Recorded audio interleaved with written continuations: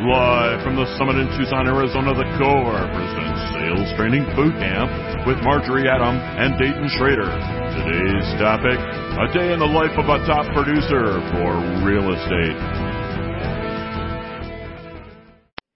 How about that?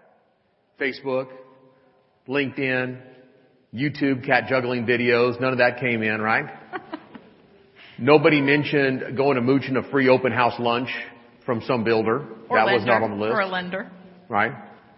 Nobody said anything about their fantasy football league. Nobody said anything about planning their vacation or shopping on Amazon. How dangerous is Amazon? Man, you can get sucked into that vortex real quick. All right? Oh, I like that book. Oh, I like that book too. Oh, I like the book. And so on. None of that stuff came up. So what I want you to do at your tables now is just go around and write down 2 or 3 challenges or objections that you have to having a great day, a great successful day. And then we're going to share some of those. We're going to come up with how we handle those, how we move those, how we delegate those, and overcome those issues. Y'all talk for a second among yourselves, and we'll come up with what the biggest challenges you have with having a really great day. Go ahead.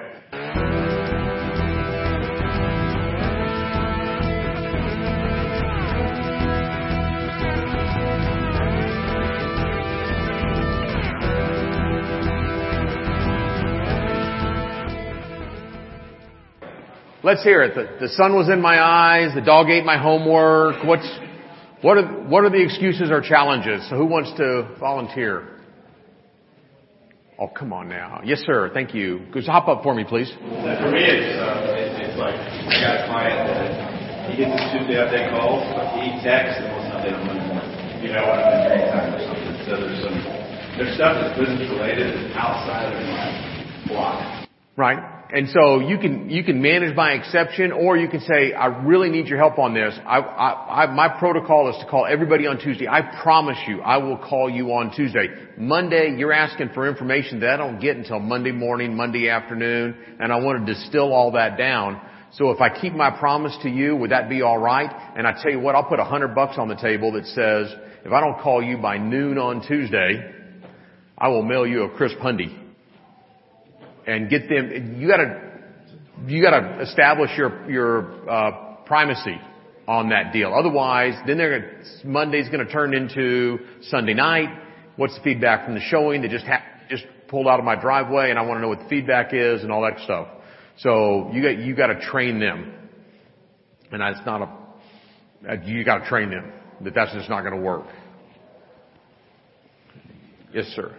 So one of my big challenges, I put things on my calendar like a power hour, and when 10 o'clock rolls around, I find an excuse not to do it. And I'm like, I can wait a little bit to do it.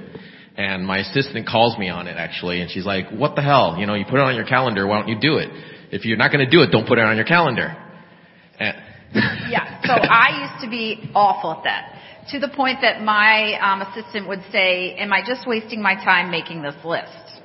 Ooh, that's getting called out right there. Oh yeah, I have empowered, my team is 100% empowered to hold me accountable 100%. So I will tell you 2 things.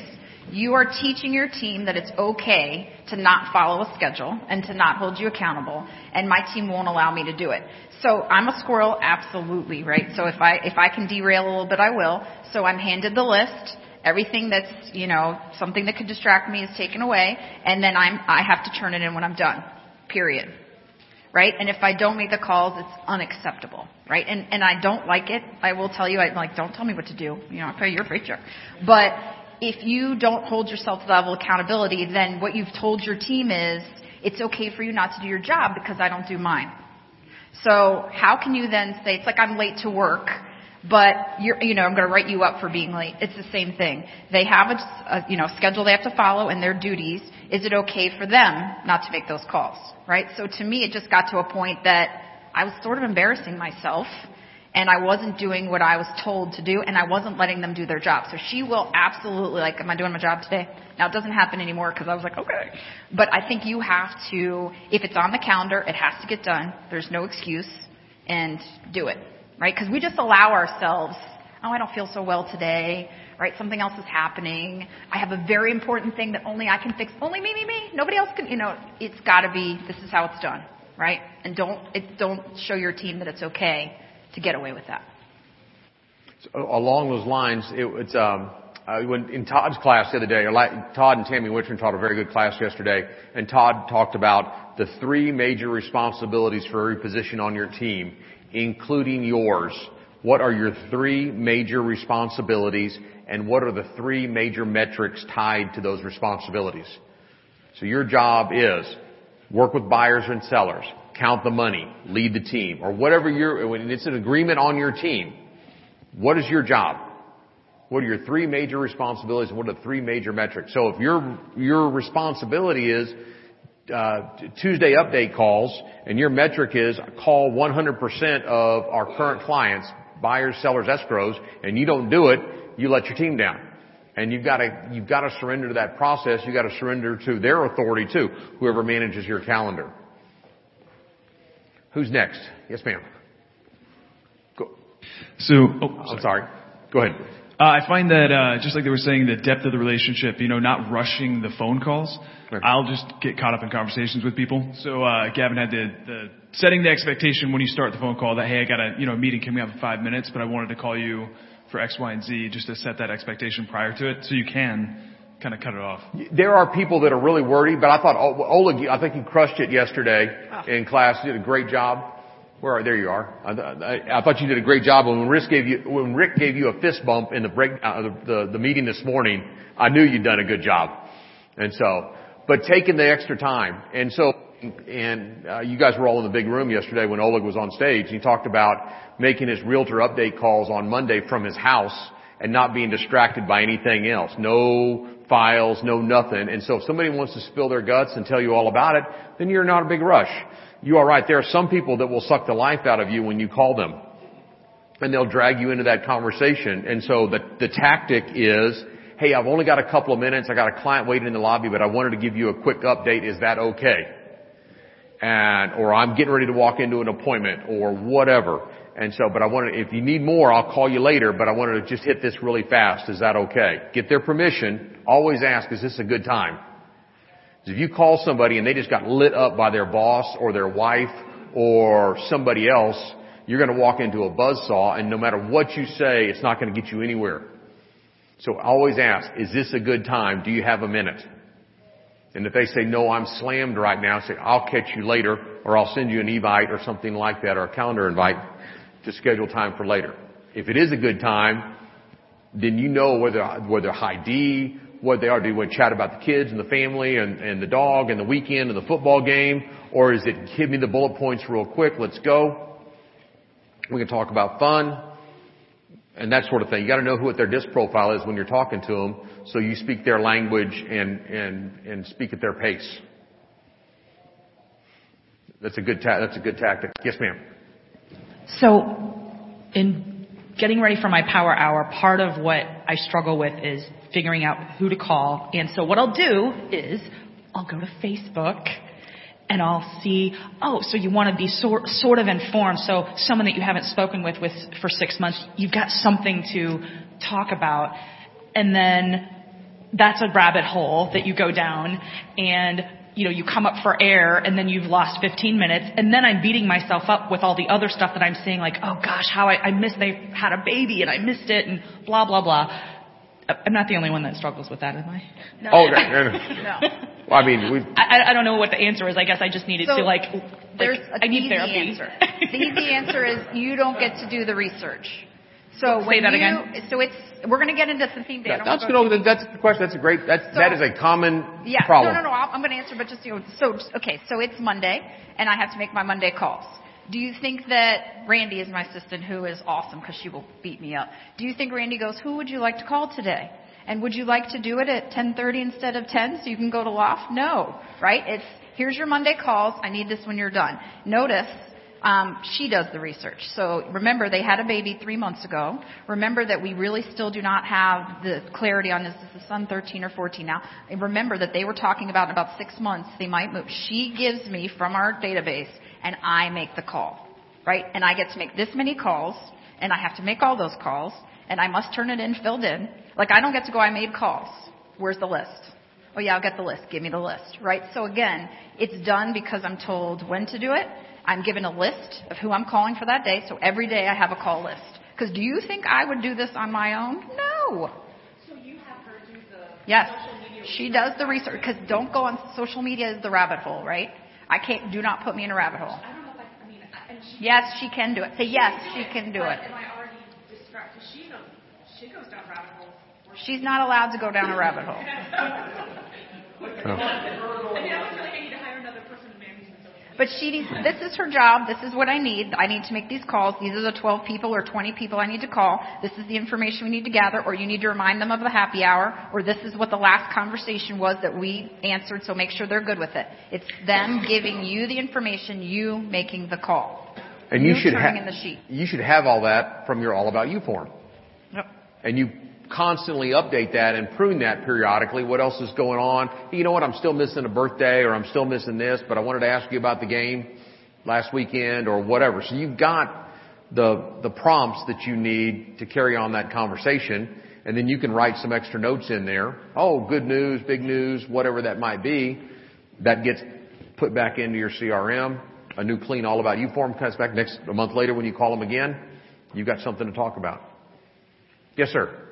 I think you should consider the cost of your assistant going down a rabbit hole is a lot cheaper than you going down that rabbit hole. And there's some value in having them do that instead of you. Well, and they need to, we're kind of going down a rabbit hole of our own, but basically they also need to have their schedule.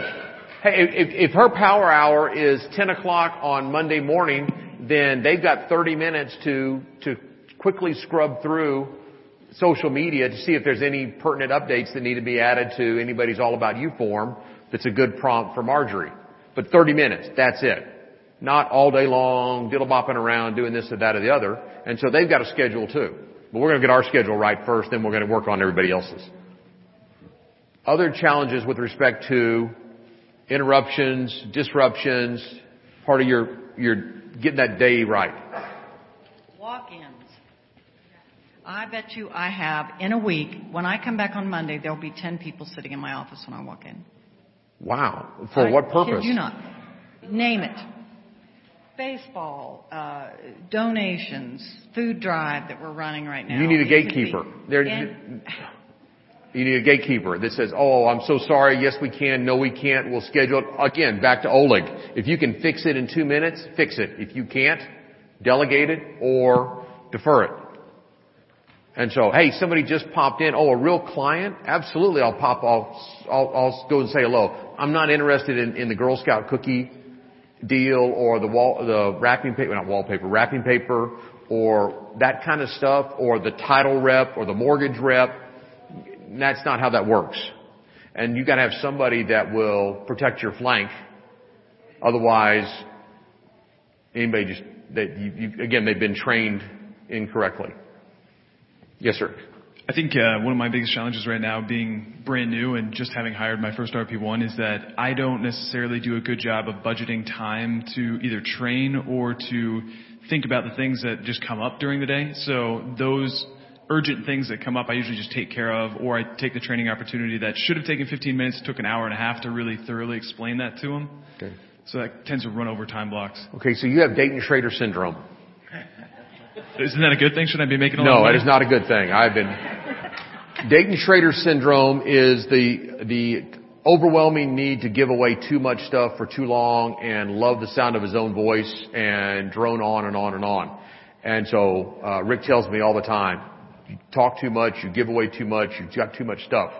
Keep it simple. So, training 15, 20 minutes. You gotta have an agenda. You gotta have a curriculum. What do you want to accomplish? Not just, oh, let's go. Again, we get so distracted and we got the attention span of a 3-year-old or a hummingbird on crack or whatever. And you got to have a little more structure in that, which is a great segue to topic number 2. Yes, except before we do that. Oh, I'm sorry. No, because I want to ask you some questions. Yeah, okay. Because I think if I come to this class and I'm sitting out there, I want to know a little bit about the day in the life. So is it okay if I ask you some questions? I don't know. We'll see. I haven't seen the question, so I don't know. No. So, your day, what time do you start? I'm in the office between 8:15 and 8:30 every morning. Okay. And do you work off of a daily printed schedule? Absolutely. It's on my desk. The last thing I do before I leave is print it out. It's in Top Producer, and it's my whole schedule for the day. So how full does your calendar need to be? Meaning, if I am the one that's in charge with filling your schedule, how many listing appointments do you want to have set? What does that day look like in terms of your prospecting and your appointments? It varies from day to day, but it is in the office. I check on everybody, swing by, say hello to everybody in the office. Good morning. Have a cup of coffee. We have a pipeline meeting at 9 o'clock, lasts 15 to 30 minutes. And then I'm on the phone, and then they've got me scheduled for lunch or a listing appointment or a buyer appointment or a referral partner appointment. I may go to a meeting of some kind. And so my day's pretty well locked up. And then Thursday's coaching day.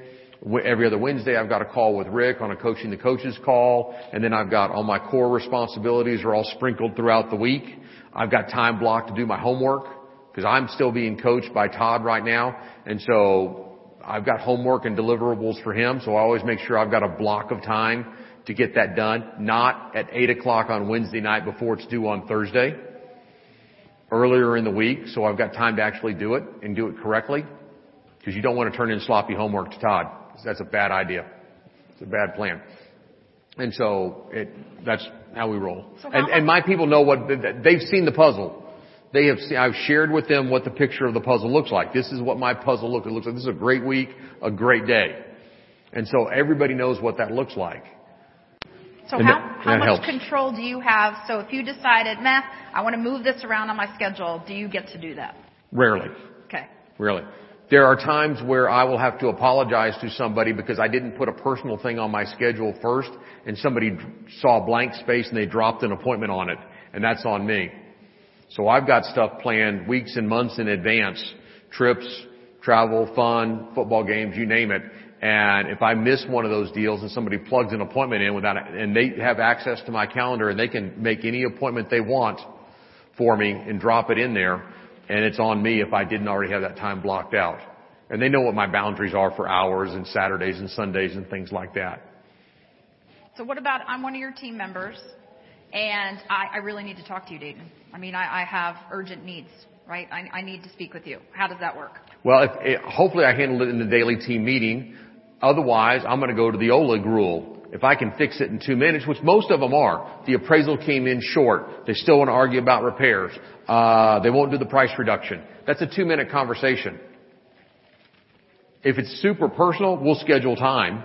If something's really going on in your life, and you are important to me because you're one of my valued employees, I'll make time. I'm not so full of myself that I think I run like a Swiss watch. I'll make time for you. And what time does your day end? I'm usually home by 7.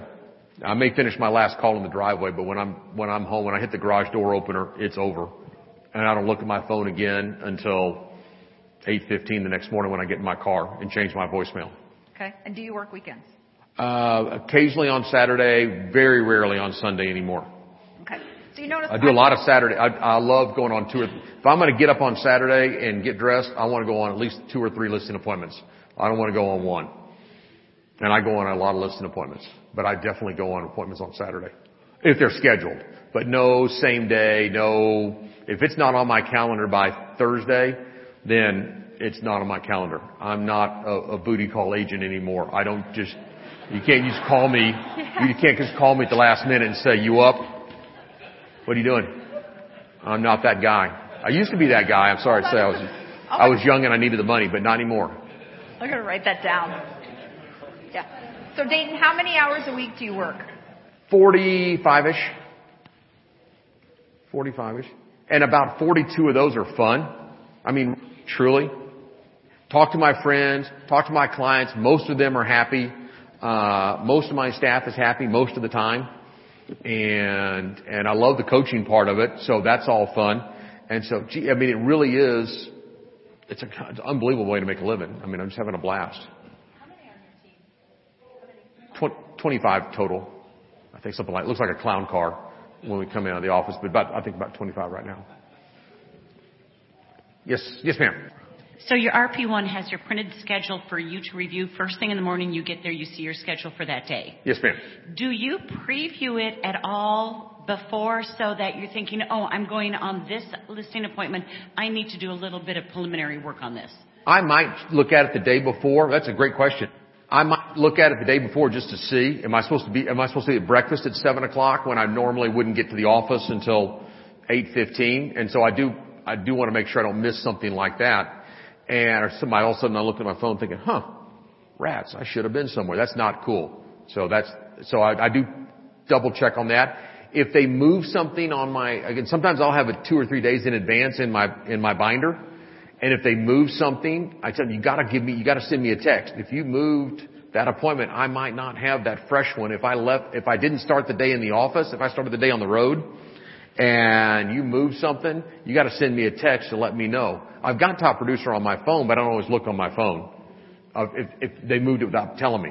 That's number one. Number two, I'm very blessed with my team in that I don't have to spend a lot of time looking at a folder before I walk out the door. I can, when I've got a listing appointment, I grab that folder on the way out. I can close my eyes and open up that folder. I know exactly what's in it, in what order, every single time. The listing agreement, the market analysis, the net sheets, all the addendums, it's all there. The little starter gift, the feedback survey, the All About You form. I can close my eyes, open up the folder, I know exactly what's in it every single time. The map, if it's a really new property, tax rolls, the whole thing's all, but interviews have been done. All that stuff's all there. So I don't have to spend a lot of time looking at it. Now, if it's a super, super special property or somebody comes to me and say, I'm really struggling with this one because I can't find comps, I'll coach them up on that. Oops. Any questions before we move on to Yes, theme days? So the question is, how do you teach your team to run the comparables? You teach them. You say, go do this market analysis for me. Bring it back. And then you grade it and say, why did you use that? And we'll have instances where generically we're doing a market analysis for Happy Valley. Well, there's 2 Happy Valleys in San Antonio. There's one where everything's $100 a foot and there's one where everything's $60 a square foot. Why did you not recognize when you see all these sales at $100 a square foot, this was an outlier? Which one doesn't fit? You've got to look at that and say, oh, that's the one that's 2 counties over. That's not the same Happy Valley. Or these were all 2-story master up or 2-story master down, or that one had a pool, or did you make an adjustment for that? And so you got to spend some time coaching and training them. And what I learned the hard way was, if you hire people out of the industry that don't know what they're doing, you got to spend a lot of time coaching and training them. If you hire people that already know what they're doing, I'll look a lot better. And that took me a long time to figure that out. So Dayton's he's a level, we're pretty clear, a level or 2 higher than me. But I still have my team, so I still do the end market analysis, right? I'm still the one that says, yes, I think this is the price. Dayton's team is ahead of mine in that way. But they still have all the old MLS sheets, all the comparables for the neighborhood. If there's an outlier, I still say, okay, I want homes that are within this radius with 4 bedrooms, 3 baths. They can't have a first floor. Like I'll drill out some information that they need to pull up for me. You give them a criteria. Yes, they're very clear on this is what I need. And then I have all the information. I go through and say, I can then go, nope, yes, that's a great one. It's just like this one. I'm golden. So they can still do all the pre-work if they're not as dialed into the market. Like mine aren't as dialed in as his are in terms of knowing the area. They're all pretty new, actually. I've had some of them only a couple years. I still finish it, but you can still, like all of us that are like, I have to do my own analysis. I still do my own analysis, but I can teach someone to go into MLS and follow some criteria and pull all the information for me. So whether you're on more my level, because I have a 5-person team for me, or whether you have a different level team, it's figure out how you can get them to help you to accomplish those things, right? So I don't spend the time logging in and pulling properties and going, everyone can pull a tax roll. Everyone can pull a previous sale. Everyone can pull, if it's in a Dunmore neighborhood, they can pull active contingent pending sold within the last 7 months. I don't have to do that. You don't have to do that. Who still does that? Oh, shame. Who's not going to do that anymore? Okay, better. Who still does net sheets? Oh, delegate. You don't need to do net sheets. But do a net sheet. It's going to sell. I do them in $5,000 or $10,000 increments. So if I'm going on a $250,000 house, $240, $250, $260, with 6 months of taxes prorated typical VA closing costs, some money allocated for repairs, kind of a worst case scenario, and then I've got three net sheets to show them. Hey, if we sell for $250, here's about where you're going to be with their mortgage payoff, because we got that from the preliminary interview before we went on the appointment. So we've got that information. I'm going to ask one more question. How frustrating is it when you back up. How great is it when you walk into a listing appointment and the keys are laying there and the survey's laying there and the mortgage statement's laying there? How much fun is that? Right? How frustrating is it when you get about 3/4 of the way through the listing appointment and they say, the survey, yeah, hang on 1 second. And one of them takes off upstairs and they're yelling and screaming at each other across the house. No, it's not in that folder. No, it's not in that. You lose all your momentum. Right? Anybody have that client? Okay. The great interview, all that stuff, if you do it right, tell your people what you want, a lot of that stuff will go away. It's a big aside, but that's big part. Yes, sir. Hey, Dayton, you had mentioned that when you take the file, all of the interviews had been done.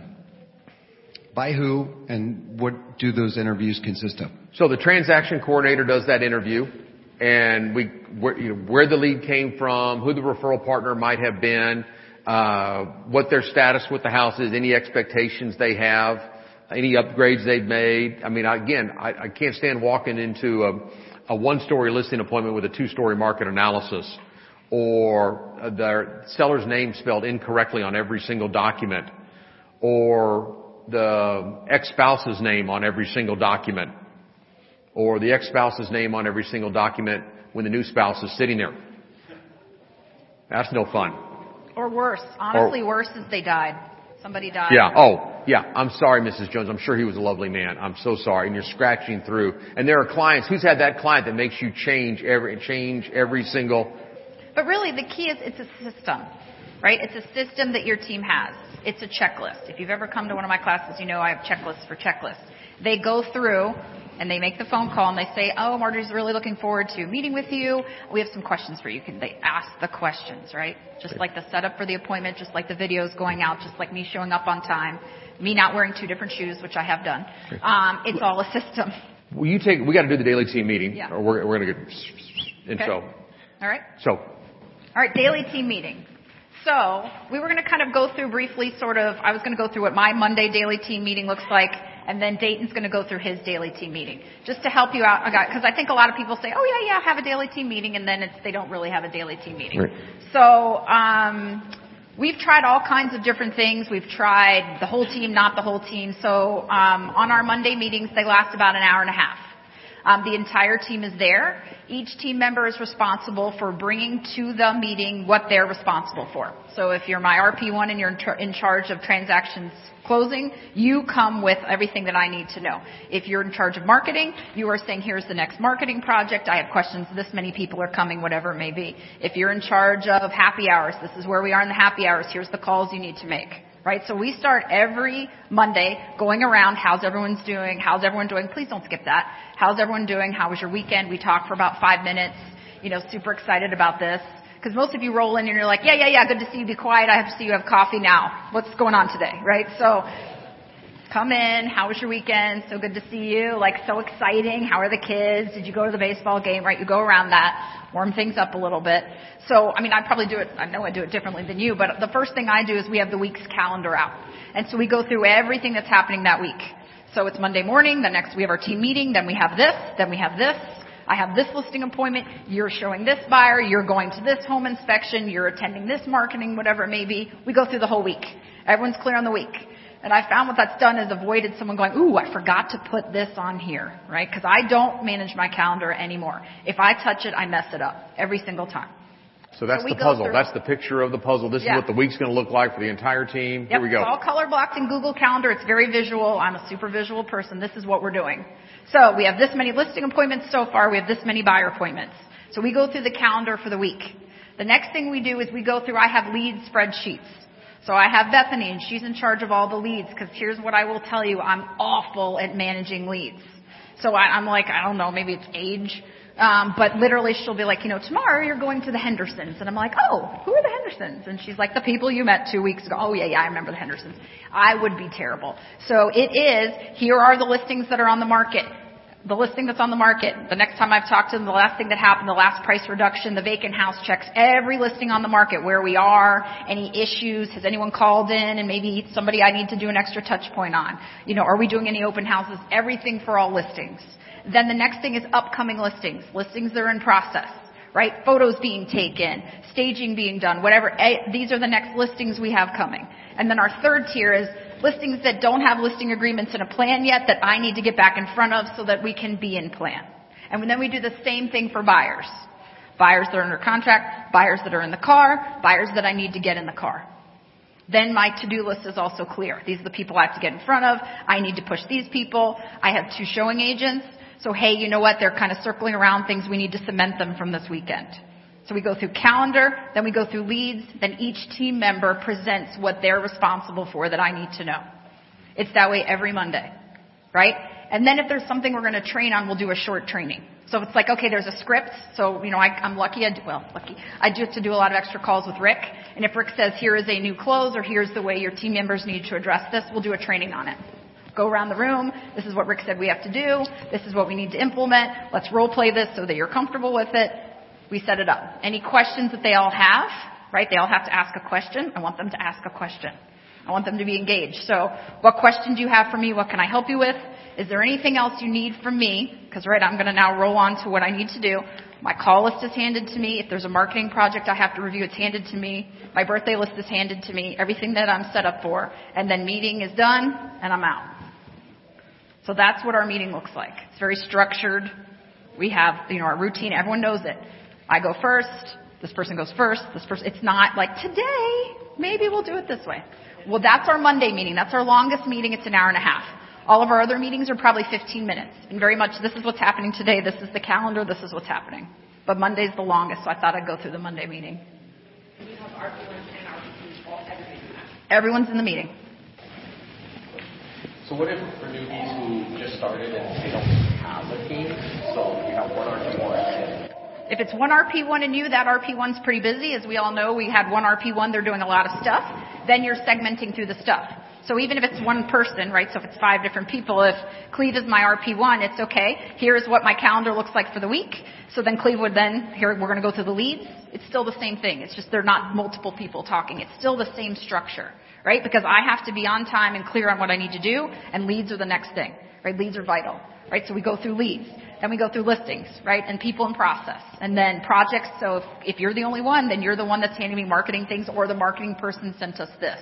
And I know this is going to sound really silly, but even if it's just you, right? Like we talk about team building and everything. If I have to have a meeting with yourself, you sound like you're a little crazy, but you still have to set up your day, right? So for everyone that's like, oh, we don't do that and it works great. No, right? Like I get there before the team meeting and I make sure that I'm, in place and I'm ready and anything else that we need to discuss. Everyone has to come prepared to the team meeting. So I will tell you one more thing about team meeting. We've tried all different things, and our team meeting is Monday at 10. And a lot of people are like, well, that's not to start the day. The problem is, like, contracts have come in over the weekend. People are a little distracted. I want them to have time to get in, check email, check voicemails, be prepared for the day, have the folders ready, and they're ready to go. So if they're waiting for a marketing project from somebody, they were able to get that from wherever or get it from the printer and everything and have it ready. We were trying to do them at 8:30 and people were like, oh, I don't know. I don't know what happened yesterday. I still need to find out. There was too much that wasn't done. So Mondays at 10, we go till 11:30. That's like your guy calling you first thing Monday morning. I don't have any feedback yet. So you got to fix that. So that's a great workaround. Give everybody a chance to get squared away. And if it goes a little bit, it rolls right into lunch if necessary, but otherwise it's done. Yep. There we go. Following meetings are earlier. Correct. Quicker. The other ones that are 15 minutes long, we do at 9 a.m. 9 a.m. Okay. They all get in. So my team works 8:30 to 5. They get in at 8:30. I often get in at 8:30. Sometimes I'm in there before. It depends on the day. But they get in at 8:30. It still gives them 30 minutes. That remember, they all send emails at 5, right as they're leaving. I need to check on this showing, or hey, did we get the appraisal, or whatever it is. And they have that 30-minute period to be able to update me. Because otherwise you go in and I'm like, is the appraisal there? I don't know. I need to check. Did we get this contract in? I don't know. I need to check. Did did you check the voicemail? No, I didn't have to. Then it's, so give them their 30 minutes. They're prepared. Tell me what I need to know. All right. I want to hear Dayton's team meeting. So my agenda's in there. It's about the same across the board during the week. Page 131 if you guys want to look at it. Thank you. So a quick chit chat. How's it going? How was your weekend? A few more minutes on a Monday typically. But then very quickly, I'm looking for what leads came in the last 24 or 48 hours. Were they buyers, sellers? What was the source of that lead? And then we look at any offers or options that came in. Is it in our court? Is it in their court? What do we need to do to get it out of negotiations and into escrow, or out of the option period and into pending? Then we look at our next 10 buyers, our next 10 listings, and our next 10 closings. Are there any issues around any of those? It's very fast. The world has changed a little bit now. You know that deal's not going to close. Nothing should sneak up on you anymore with all the forms and TRID and this and that and the other. So if it's still in underwriting and you're supposed to close in 48 hours, you got a problem. You should know that. Your transaction coordinator should know that and be able to tell you that. So you're not finding out the day of or the day before. But having a lot of accountability on that and making sure they own those files makes all the difference in the world. So it's short and simple, but it is recorded. And we look at the listings that I've been on. Did we get a sign in the ground, or are we waiting to hear back from them, or the leads that we're chasing, our hot buyers, and our escrows? And then any delegation. Does anybody need me? They're calling us. Mrs. Smith is really bent. You got to call her today. Okay, fine. I'll call Mrs. Smith. Anything else? And see if there's anything else I need to be doing. And then I'm out and onto the phone or wherever I need to be. But that could be standing up. That could be two people. That could be one person. If you're a how many sole practitioners in the room? One of you? Or Mike? Dan? Dan, I thought you had more than that. No? Yeah. Okay. All right. So everybody else has got somebody to collaborate with on this, but you got to sit down and look at it and say, how are we doing with this deal? What's going on here? And have that conversation and go through, like I said, every lead. They get put on the lead tracker. That's when you compare your greatness tracker through your assistant and make sure that's updated. You compare your lead tracker with your assistant, make sure that's updated, and go through the leads that came in, offers and options, next 10 buyers, next 10 listings, next 10 closings. Yes, ma'am. So you fill out the page on 131. You fill that out in addition to you fill one of these out every day. Yes, that is a best practice. But Dayton, are you filling it out? No, I don't do that. But the core answer is the team leader should be in the room filling that out every day, and that's about a 15-20 minute meeting every day without fail. So when they show up to the meeting, it's already filled out. They haven't prepared for the previous day. Not necessarily. Well, because you might say, well, after you left, so and so called your previous client from whatever, and so all that gets distilled onto that paper, so it's recorded somewhere. I can't stand sticky notes, and so I want to. It would be someplace to make sure nothing falls through the cracks. Yeah, they're archived. Yeah, so then somebody owns it going forward. So then it goes into top producer, then it goes into whatever process or system we have after that. Yes, sir. Are you feeding either from the lead tracker to these morning meeting sheets that you guys have? Do you have a sheet as well, Marjorie? You do? So do you basically have your RP1s, take stuff off lead tracker, put it on there, and then go back and update lead tracker after the meeting? So the lead tracker is where any lead that comes in has to go on the lead tracker. And then we work off of our spreadsheets. Okay. So any discussion, the spreadsheet is there. We're talking about the leads, whatever it may be. We're getting updates. The spreadsheets are updated. Right? So we have all the information, the contact information, the first time they reached out to us, the last time we met with them, the next step that's supposed to happen, who's supposed to do it and when is on a spreadsheet. Because the lead tracker is the source, right, to make sure all leads go on. But then it has to go into a system, right? Because there has to be a clear follow-up, who did what last, who's responsible next. Okay. Right? Because there's just too much margin for error. So Bethany, who takes care of the sheet, is updating it as we're talking. Very detail-oriented person in that role to make sure that it gets done. So you created that from yourself, the spreadsheet? Yeah, I'm working on not being as... I'm a high DI and I don't have any real C or S, and it's really odd that that's possible because I'm a very, very, very, very structured person. And so, yes, there is it's filled out and it's filled out right and it's updated and it's followed. because I think that's why we all live in chaos. It's like this time this worked and I didn't do it that time and I forgot to record it and no one's clear who does what. Right? It's the phone rings in our office, a lead comes in, 4 people can answer the phone, that lead has to go to Bethany. Bethany puts it on the lead tracker, the folder is started, I am alerted, right? It's just the same system. There is no margin of, the post-it or whatever it is, or did Marjorie call, right? And they all work off of, just in the front of the blue beast that the Corps gives you is the to-do lists. They have binders with to-do lists, right? They put it on the to-do list, and they run my to-do list. So I have 4 people that give me stuff to do, right? It's super fun. But it gets done. And it gets done because did you do this? And if there's something that needs to be done and I'm squirreling a little bit, the phone is handed to me. The Joneses need to talk to you. Right? Because I'll call them later. No. Right? So I am, like I said, I don't love it, but I am directed all day long. Right? And I'm only halfway where I need to be. But I'm 50% better than I was 2 years ago, right? So the more that you're in control of all this destiny is the problem, right? Like the day in the life of a top producer, a day in the life of a realtor is chaos because of you and me, right? And then if you have chaos with your team, it's your fault again because we didn't train them or we didn't give them clear expectations or they don't have clear benchmarks or systems. Right? So I will tell you a day in the life also has to be that you've trained them, but you have to be clear first. I think one strength I have is I'm very clear.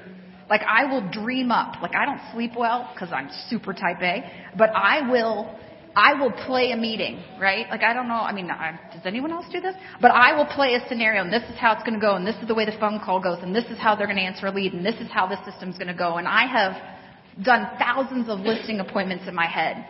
Right? Storyboard the whole thing of what you want. Yeah, and like nothing better than, going, ooh, right? Like I would love to, bring it, right? So it's like you got to be with your day to me. Bring it. You know what I mean? And then I listen to Oleg and I'm like, damn, I'm awful, right? Like I'm the baby planner in terms of I have so much to learn and like Dayton. But like you guys, it's one step at a time, right? It's an implementation of something that you fix a problem, that you make an expectation. I don't know a better way to put it. So what drives me, where I fail sometimes is I get that disapproving look from one of my transaction coordinators where they've asked me more than once to call somebody. Yeah. Anybody been there? You promised me you'd call them. Oh, damn, I really don't want to make that call. But that's the job, which leads us to the big calls. Yes, ma'am. So is everybody coming to your daily meeting in person? Because we're a first semester. We have 7 RP2s and 3 RP1s, and we're the 2 team leaders, and we're getting tons of pushback because we have a huge radius. So I'm about a 40-mile radius around our office, and not everybody lives close by. So I'm getting a lot of pushback on the meeting. I wouldn't be as worried about the buyer's agents because they're independent contractors, and you open up a whole new can of worms. If you make them come to a meeting and make them do this and make them do that, that ends up being a problem, and that's an industry issue we're going to have that's coming at us right now. But your staff, it's not negotiable. So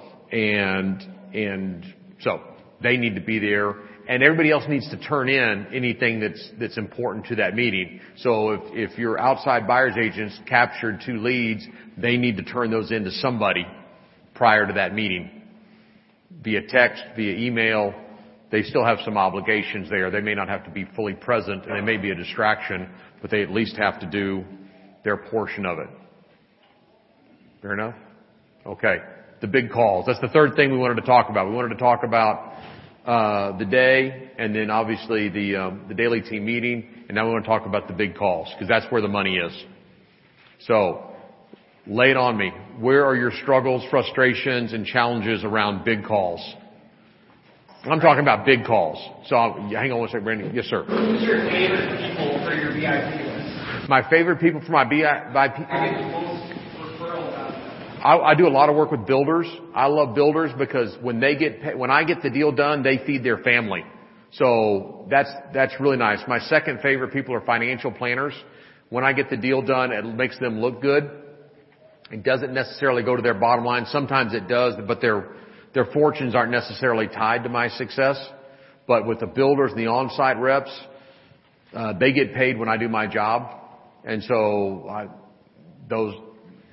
Those work for me. So I like lenders. People like realtors like lenders because I have a pretty high expectation of you if you're getting business from me. So I like meeting up with my lenders. I like getting connections from my lenders. So I will tell you, lenders, I think it's always like, how can I get business or whatever it may be, and I get that. I mean, obviously you need the business. If you're going to connect me, I'm gonna work your connections. I don't know what a nicer way to say that, but like, if Jeremy's my lender, I may be able to give him lots of leads, and he may not be able to give them to me. But I can meet all of Jeremy's VIPs, and I can meet all of his people that take really great care of him. So he can really support me, and I get a lot of business from my lender's business people. Right? Nice. Absolutely. Yeah, so my lenders help feed them, and then I have a property manager that just takes really good care of We them. have no illusion the lenders have a bunch of relationships, and so, but again, the introductions, the other things. Yes, sir, Jeremy. So I just a quick question. Can you define, when you say big call, what does that mean? Is that multiple different contexts or like? Yeah, let's hit it. So they're all big. Some are bigger than others, but these the ones you're struggling with are the biggest ones. So let's go. Who is struggling with big calls? So big calls could be Yes, ma'am. VIPs, whoever. HR manager. Yeah. Trying to target HR people. Oh, that's a big sales call. Okay. Well, any big call. I'm sorry. That's fine. That's an introduction. You've got to find somebody on LinkedIn or Facebook that can introduce you to that person. HR people are the most risk-averse people I've ever met in my life because they don't want to take a chance on anything. And now insurance, a 401k, something else, but to align with a realtor is very difficult for them unless you can really explain and articulate your value proposition. So you're going to have to get a warm introduction unless you've personally done business with them, but you got to find somebody else that is part of that organization or that company that's already a client of yours, who is a fan of yours, and then will take you by the hand and introduce you to that person. But what if you can get that introduction? What do you say? If you can get that introduction, I would love to let's talk about the business and how I might be able to help. Do you have inbound reloads? Do you have outbound reloads? Do you have local employees? And companies spend a fortune doing inbound and outbound reloads. They don't do anything for the locals. So somebody that wants to sell their house and buy another house close by to the company, there's a whole curriculum from NAR about home from work. I mean, it's unbelievably robust curriculum about how you can help companies make better employees by making them be homeowners as opposed to renters, and how much more valuable they are to the company, how much more pride of ownership they've got, their tenure and things like that. So your value might be, I'm going to align with a lender, and we're going to take care of your employees and help them get their credit squared away and help them be homeowners, and then they'll be more loyal workers. It's a employee added benefit. I'm a big fan also of whoever, so if we're getting into big calls, ask a lot of questions. So I think we all go into these calls assuming we know what they need. So if I were calling an HR director, I would say, hey, I would love to meet with you and find out what challenges or struggles you have with bringing in incoming employees. Because I know that when people come to move to town, you got to sell the town. I can help you sell the town. You got to sell the other spouse. Right. The person's coming in, they've got the job, they're pretty jazzed, they're feeling loved. I wanted to learn more about, or how can I help you? What can we do to help you bring more people to our community, right? It benefits them and it benefits me, right, to build the community. So I ask a lot of questions on any of these versus trying to think that I know what it is that they're looking for. Right. Offer a quality of life tour, things like that for inbound reload. Yes, sir. Hey, Dayton, the call that I'm struggling with right now that I think is a big call is not the sales call. It's the Tuesday update call in a market that has slowed. When I've got an $800,000 house that is getting no showings, I've got a frustrated seller, and 3 months ago his neighbor sold for $20,000 more and it's almost the same house. That's the call I'm struggling with. Okay. So if you've been doing your Tuesday update calls, you've been kind of keeping them apprised of what's going on. When you're looking at a big client like that or a big price reduction like that, that's usually a face-to-face, and it's worth the time because of what we're talking about in the way of commissions to go see them. I really want to come talk to you and give you an update about what's going on, but I'd rather do it in person than over the phone. People get real snarky on email and real snarky on voicemail and hide. It's amazing how they hide. Same way they flip you off when they're driving down the road. They got 3,000 pounds wrapped around them. If they were standing there looking in the eye, there's no way they would do that to you. And computers seem to be the same. But in person, it's going to really have a hard time turning you down when you lay it out in front of them and say, look, here's the absorption rate. The last house sold for this. They're usually selling in 60 to 90 days, but here's what the showings are doing. Here's the last couple sales and so on, and show them the stats. Or to make it more together against it. Yeah. But now you're protecting $20,000 worth of revenue, and you gave them honor by doing this in person. And it's an exception. You wouldn't do that on all of them, but you don't want to lose. You've done all the work now and all the heavy lifting. It's time to get paid. You don't want somebody like me coming in behind, wow, that listing expired. I get the $30,000 price reduction and I get paid. Remember that. Firstborn, second spouse, third realtor. Dayton. Yes, ma'am. So in relation to that, though, that same conversation, everybody's like, well, forget it. We're just going to take it off the market. We're going to put it on in the spring. What does that conversation look like for you right now? Because we don't know that that's going to be any better. Right. Next spring. So then you want to go into sales mode and say, okay, I'm going to put on my salesman hat for a minute. Is that all right? Yes. Okay. So here's what's going to happen next spring. What you want is going to get more expensive because new homes are going up, labor and materials and development costs and things like that. So your next house is going to be more expensive, typically. Your house may go up in value, but even if they go up at the same rate, you're going to lose ground on the vigor. And if interest rates go up, your house just got that much more expensive, and the one you're selling just got that much harder to sell. So now may be a better time, and we need to get more aggressive before that one gets out of reach. Are you having any conversations about the shift in the market and it stabilizing and, because people, I think the spring was so great that people seem confused, right? Well, they don't care about the shift as much as they care about their particular house and their circumstances. So part of it is just keeping them educated on what's going on and getting ahead of that. So they're not looking for you. They're not calling you. You're being proactive and staying ahead of that deal and reminding them over and over again why they're downsizing, why they're headed to Florida, why they want to chase the grandkids, why they want to consolidate, whatever that is. You got to keep reminding them that over and over and over again. Yes, sir. I have a couple calls. So I have a couple listings. It's been sitting on the market a long time, and my renter is like, dude, I have a mortgage on it. It's vacant. I want to turn it back into a rental. Yeah, we haven't had that. So to me, why did we put it on the market in the first place? So why did you decide to not continue to rent it? Because they wanted to sell it because they're thinking that. Right, I would be talking to you like you're them, right? So I would say, look, we put it on the market because you've rented it for 5 years. You've now just done all these improvements. Your tenants beat the out of the house. We just put in new paint, new carpets. We updated everything to put it on the market. Your goal is to sell it because you want to buy another investment property in Florida. Again, I don't know what the scenario is, but I'm making one up. So if we now re-rent it, not only do you not get to do that, but you put all of this money into a house that you're now going to re-rent that is going to get damaged again. So that all that money you spent is for nothing, right? So yes, it's vacant. We got to get aggressive now. So I'm going to start pushing hard we got to reduce the price. Here's where we are. You know what your goal is. That's not the way to hit your goal. So I guess it's why did they do it? When do they need to be somewhere? What are we doing here?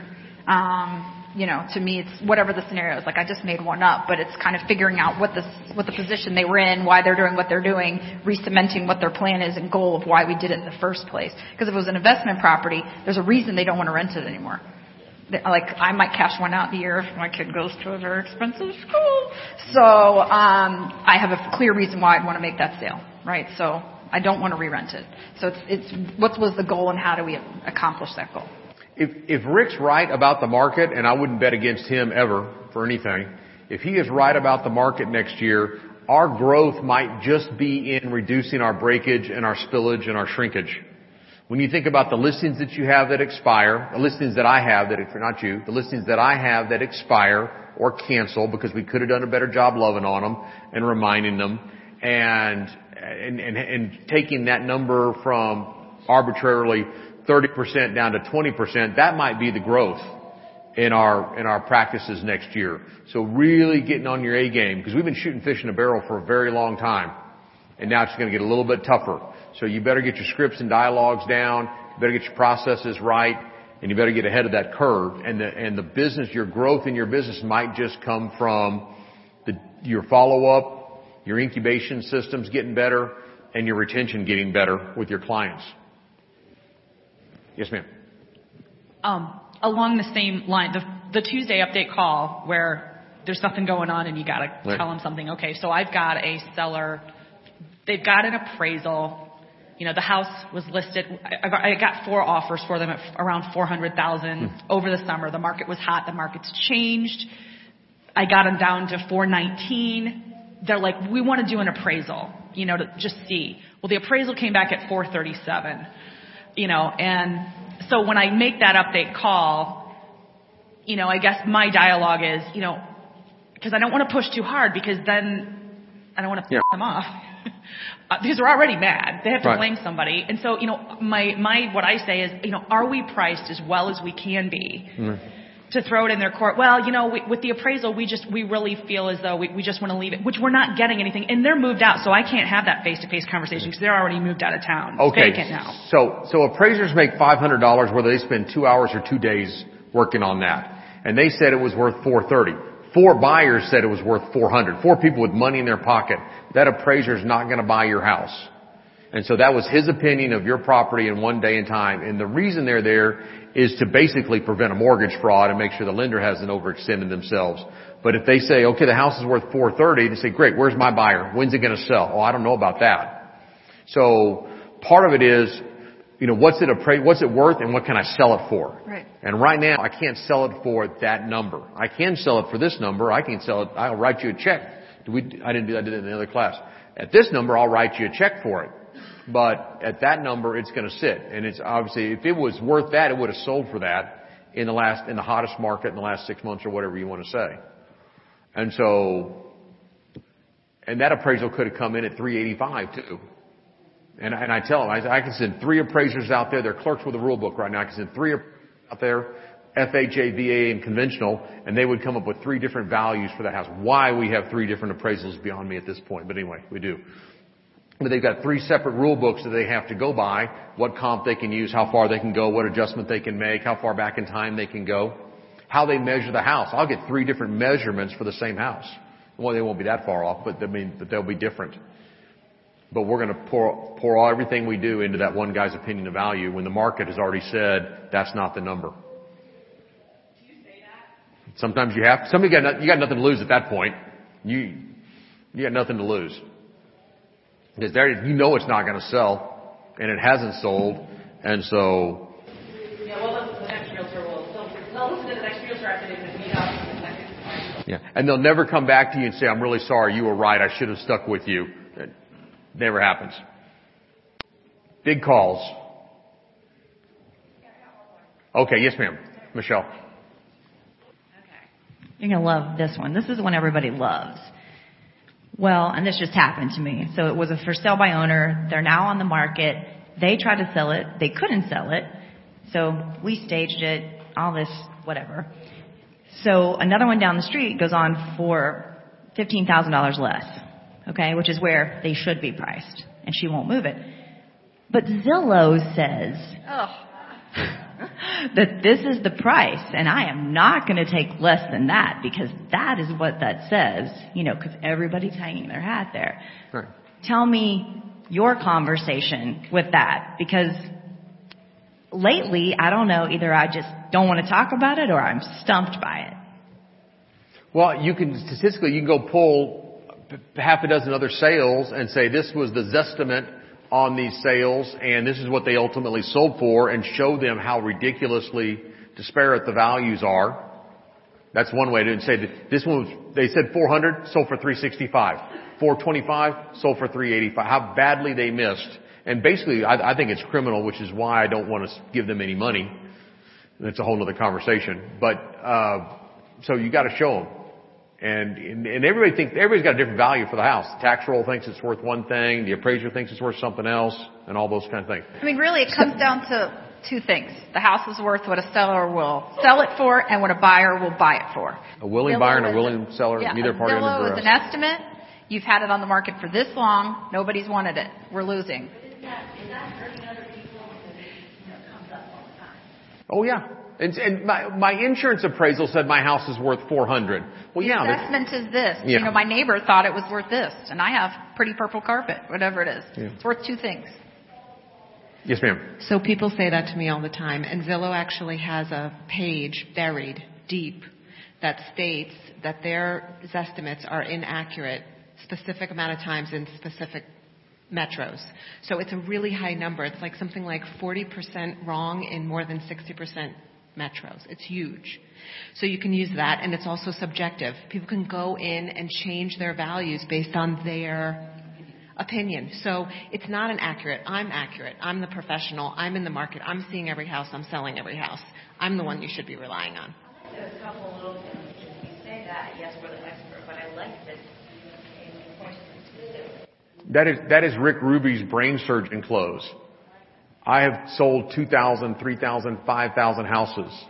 If you don't trust me, I'm probably not your person. Well, I think you have to believe sometimes. It's hard. Yeah. Hey, Dayton, I don't know if you heard, but one of the owners, CEOs of Zillow, it was a huge story. I think it was the Seattle area where we're from, that his house sold and his Zillow estimate was totally off. And they made a scene about it. So tell your owner that. Be like, what are the big calls, big struggles we have? Yes, ma'am. No? You were stretching? If it was an auction, you'd have bought it the way you did that. It's a little off topic. It has to do with reviews. Okay. At the end of when I'm all finished and I'm talking with clients and I have them write a review, I've been having them go to Zillow, but I'm learning Zillow's, well, we know it's our enemy. Do you ask for reviews? Yes. Do you have them go to LinkedIn or Zillow, or do you have a place or like online where people can find them? Great question. So, is Zaid here? Yeah. Zaid's not in the room? Nope. He does Yelp. He does Yelp really, really well. I'm frustrated by Zillow. Thank you, 5. I'm really frustrated with Zillow because you're right. It's a pain to do a review. It's not really easy to do. And then they own it and you can't do anything else with it. And it's really hard to ask somebody, hey, would you mind going to Zillow, Google, and Yelp and giving me reviews on all three and write me a thank you note that I can put in my brag book? But Marjorie might have a solution. Okay, I'm like dying here. Okay, so anyway, thank you all for, no. Yeah. So I will tell you, we were struggling with it too. And Zillow is a beast. I get it. And I spend $0 on it. But I get a ton of business from people who say, I went on Zillow. You have the most listings. You've had the most sales. We want you to list our house. So I can't ignore it. I'm not going to pay for it, but it's a platform that's there. So after closing, they get one email from us. And in the email it says, thank you so much for working with us. We would really appreciate if you would take the time to fill out some reviews. And the links are right there. They click there, it takes them to Zillow. They click there, it takes them to Google. They click there, it takes them. So the platforms are all there. They don't have to go find things and log into 50 things. We even have a little picture of where when they go to the next screen, this is what you do. Please put this prompt in. You can copy the same reviews or whatever it is. It's just one email. And then when they do it, we send them a really nice gift card for taking the time for doing it. And every single client has done it. Wow. Wow. They have no idea there's a carrot at the end. But you've earned that. That is spectacular. Do they usually do all three, or do they just pick? No, we get them all. Wow. But if you make it easy, right, if you say, could you please take your time and get on your cell phone and log into Zillow, which maybe you won't get to, and then you need to search for a page you don't know how to find, and then I need you to write a review, and then you're not going to know how to post the review because that's hard too, and then I need you to do that again in 3 other sites with no instruction. And make up a password. Right. So if we give them the whole tool to do it, it's done. And we've told them we're going to ask you, if we do a great job for you, can you do us a favor? We're going to ask you for reviews because especially if they got us on Zillow, you found us on Zillow. We need more great people like you. So if you ask them and you teach them and you make it easy, they will do it. If you have them log, I'm not going to do, if you said, can you go on first? No. We usually send the link to them. But it's Zillow, and I'm thinking I probably need to diversify.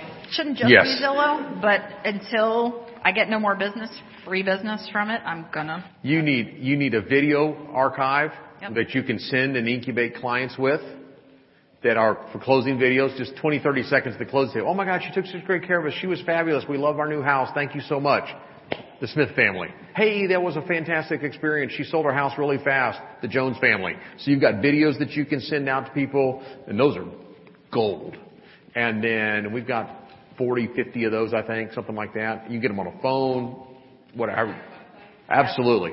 Absolutely. And you put them in our incubation process, then the Zillow reviews, the Yelp reviews, the Google reviews, and so on and so on. Yes. Sorry, when do you guys ask for that review? When do you ask for that review? Do you wait till we wait to the end when the process is all done? We ask for surveys throughout the process, referrals throughout the process, and then review at the end of the process. Guys, thank you very much for being here and participating. Anything else you need, let us know. We're happy to stay and answer some more questions. Lunch is outside, I believe. And don't forget to fill out your surveys. Oh, please. yes, please. Those are very competitive, and there's a lot at stake on those. You've been listening to the Core's Sales Training Boot Camp. For registration information about our 2-day business building summits, call 1-800-660-6670 or find us on the web at www.thecoretraining.com.